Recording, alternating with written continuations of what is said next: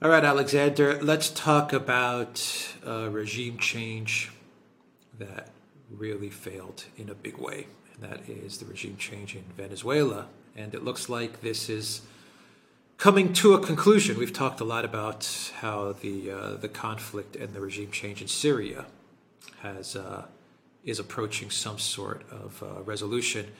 It looks like the attempted regime change in Venezuela is uh, is coming to an end with the president, the recognized president of the neocons, Juan Guaido, um, exiting. What is going on here?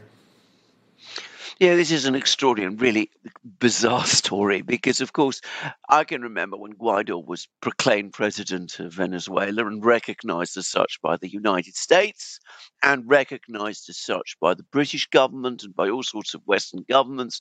There was this huge orchestrated campaign to tell us what a heroic leader Guaido was and how he was the true leader of Venezuela. And now that that whole thing has finally collapsed, and it has collapsed because even the Venezuelan opposition has now withdrawn its support from Guaido, and he has been formally ousted from the leadership of the opposition and the presidency of Venezuela. So he's now once again, to all intents and purposes, a private citizen.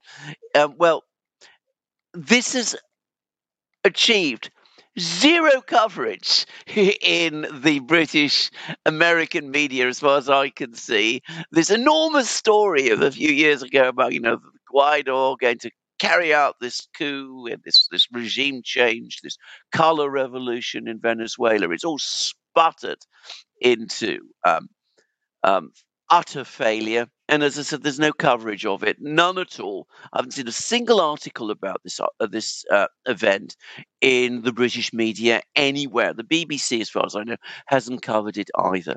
So this has been an abject, total, and complete failure in Venezuela, and it's left Maduro in power in Venezuela and the United States now trying to make up to him. So, Chevron is now, big American oil company is now being allowed to go back to Venezuela. It's to try and get oil production there rising because the US needs Venezuela's oil because obviously Russian oil isn't available to such an extent. Except, of course, it seems most Venezuelan oil, which is being produced at the moment, is going to China, but that's another story. But this is a complete utter failure. It is a total debacle. It is a complete failure, another failure by the neocons, the government that they tried to overthrow in Venezuela, a government which, let's be frank about it, presided over a massive inflationary crisis in Venezuela, huge stresses in the economy, a government which, in some respects, you might have expected would be ripe for overthrow, is managed to survive. The neocons have failed. They do what they always do. When one of their projects fail, they pretend it hasn't happened and they move on. What went wrong with this Guaido thing? What was Right. the thing that derailed it? Well, there's two things that happened. Firstly, I mean, it was absolutely transparently obvious that the Guaido thing was being orchestrated from the United States. And I think that consolidated Venezuelan society, a large part of Venezuelan society behind the Maduro government. I think people said to themselves, well, look, we may have our criticisms of Maduro, but at least he's Venezuelan. And whereas Guaido is simply a neo colonial globalist neocon project run from Washington. So I think that consolidated support for Guaido, sorry, for Maduro, and it consolidated the support of the military behind Maduro. So that was one thing. But the other thing was, and this is a common pattern with the neocons now, the whole operation was so incompetently managed. I mean, they picked Guaido, who was an insignificant and most unlikely figure. They didn't build up a chorus support within Venezuela. Once upon a time, in the 1950s and 60s and 70s, the intelligence agencies, the deep state in the US, knew how to carry out these operations, and they did so very effectively in countries like Venezuela. Today, one gets the sense that they're so absorbed with the political conflict in the United States that going abroad they've lost their touch, and they just didn't manage this well at all, and it ended in abject and complete failure. Now, I'm going to say something. This whole affair puts Britain and the British government in a very difficult position because, of course, the British authorities confiscated Venezuela's gold reserves held in London. And there was a court case, and the High Court in Britain decided this in favor of the British government. They said that the gold should not be returned to Venezuela when the Maduro authorities asked for it, because Maduro isn't the real president of Venezuela anymore. Guaidó is. The British government has recognized Guaidó. Now that Guaidó has gone, what do the British do? Do they give the gold back to Venezuela? Do they find some other legal device to hold on to it? As I said, they've it seems to me put themselves in a very awkward and embarrassing position, which is perhaps why the British media is maintaining radio silence over this particular story. So, does Maduro know that? Is he aware of the fact that he's making deals now with the very country that wanted to overthrow him? That was engineering. Oh yeah, a coup absolutely. against him. And how's he going to Absolutely. proceed with this? How do you think he's going to proceed with this? He's going to hedge. I mean, he knows perfectly well that, the US attempt to overthrow him failed, but that doesn't mean that the US likes him anymore. It's just that they have to deal with him because he is entrenched. He is there in Venezuela. He's got the military behind him. He's got the police behind him.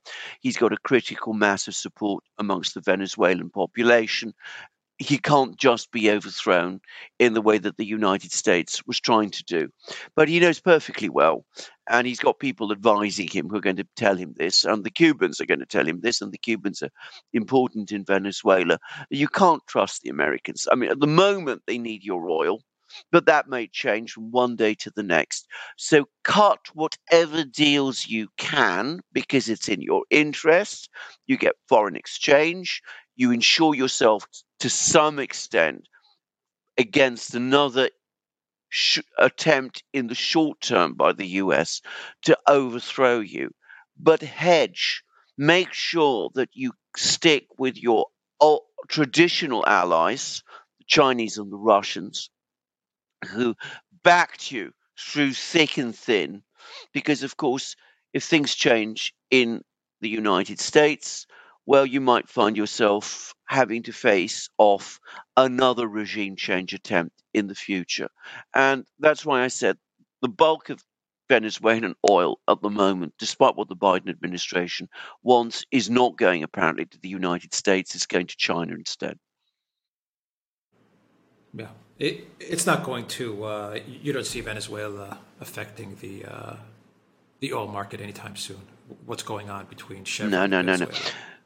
No. I mean, even Chevron apparently admits that it will take not just months but years before the Venezuelan oil industry is working properly again and production is back at its pre-crisis levels. I mean, we're talking about an industry that has been heavily neglected.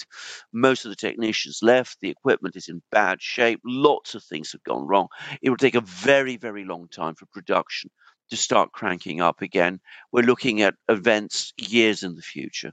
So, yes, Venezuela will be able to sell a little more oil than it could. Sanctions will affect its ability to sell oil less than was the case, say, a year or two ago, but it's not going to change dramatically the situation in the oil market. All right. Any other comments with regards to Guaido, the Guaido story? To Guaido. Well, Guaido kind of seems like he was a precursor to Zelensky, huh? Absolutely, exactly. I mean, the United States seems to have a genius now for picking the most unlikely and peculiar people. Guaido was a completely unconvincing president of Venezuela.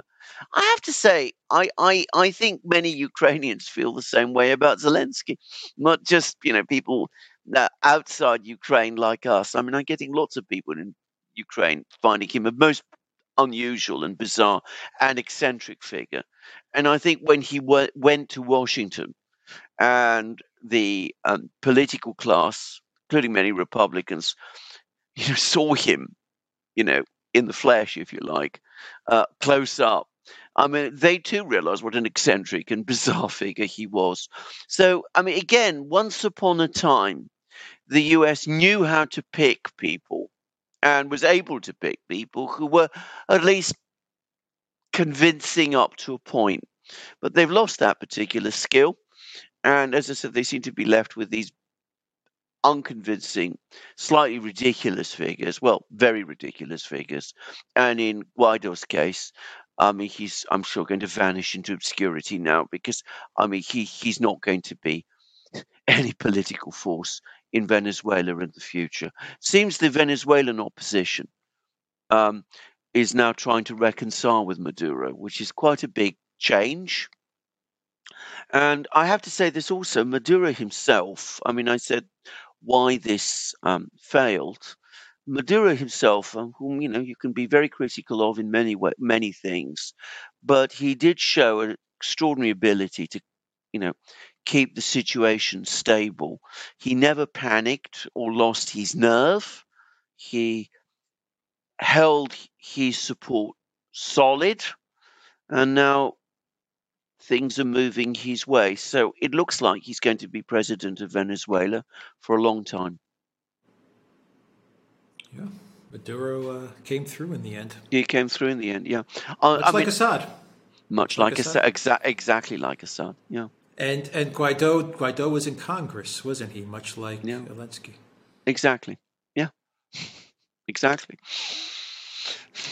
Doesn't do you much Trump's good. State of the Union where Guaido stood up or something like that. Something of that kind, exactly, yeah, exactly, yes. Yeah. But the Democrats. He wasn't brought in to speak like Zelensky, but he was showcased, showcased. But the Democrats also supported Guaido. I mean, this is again a bipartisan thing, and it's failed utterly, which is why, of course, they don't talk much about it. Yeah. All right. We will leave it there. TheDuran.locals.com. We are also on Rockfin, and go to the Duran shop, 10% off. Use the code Good Day. Take care.